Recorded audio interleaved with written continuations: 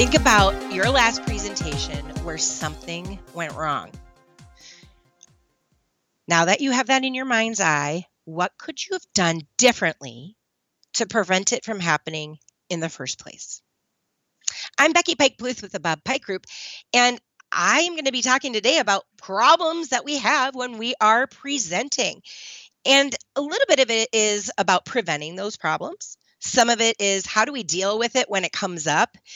We could look for a moment at difficult participants, but we've recorded several of our podcasts on that. I encourage you to go back and listen into those.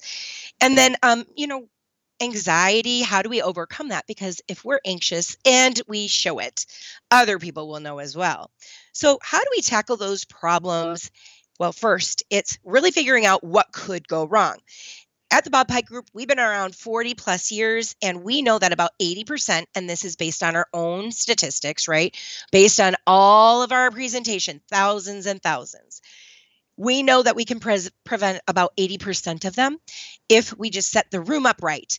If we have everybody, mute their phones, put it on airplane mode. If we practice with the exact equipment before the session begins. Make sure that the sound works. Even though it works on your computer, maybe it doesn't work throughout the hotel ballroom that you happen to be presenting in, right? So get and set up a checklist for yourself. It doesn't matter how much expertise you have in presenting, and you still might forget something. I've been doing this a really long time. I'm only 12 years old, though. Just kidding. I know that I need checklists. I even need checklists for packing, and I've packed a billion times.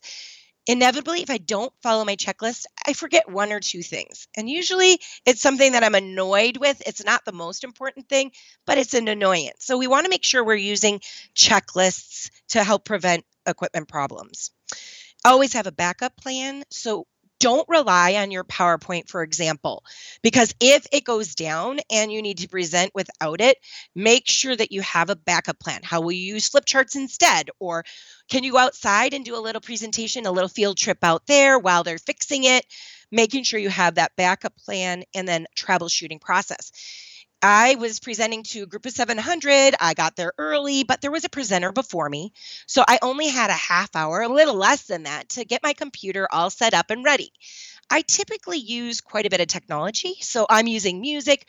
I'm also using maybe a video, short video. I could be using some form of a game. And I tell you what, I was presenting and I could not get my game to work. And I'm like, oh my word, why is this not working? And I was so frustrated. So I ended up having to do something different, and it went fabulously, but I couldn't get it to work. And long story short, I found out the reason I couldn't get it to work is because the hotel that we were in actually had firewalls on their internet. And that particular game, which is played on the internet, is not accessible. There's not a way I could have known that. I couldn't figure it out. So I had to troubleshoot and do something different as a result of me not getting it to work. And I had never had that problem. I would just recommend if you have a computer issue, these happen all the time, just turn your computer off and all the way back on. And usually that prevents quite a few of our little problems. Yes, I'm not an IT person, but I find that turning it off and on works most of the time. Now, other situations where we might be having a problem could be ourselves, and you forget what you're going to say. Here's a deal. Pause. Let your brain think. Slow down your speech. Think of daily conversation and use words that aren't quite so big. Put people into a little breakout talking to each other while you collect your thoughts again. I know that I've had 4 kids, and I did have pregnancy brain after I came back to work, and those tips really helped me. And if you're not feeling well, then people can see it, they can feel it, and so you need to overcome that. So don't say, oh, you guys might not be my best today because I'm sick. You don't want them to know what they may not notice. All right. So don't go on and on with that. You don't want to get sympathy because now they're going to just think it's a boring session or, oh my word, she's not that great after all. You don't want to put yourself in that position. And then I would also just shift the session to emphasize, of course, that participant involvement. So they're doing more of the work. Another concept is the fear. And this is what I'm going to end with.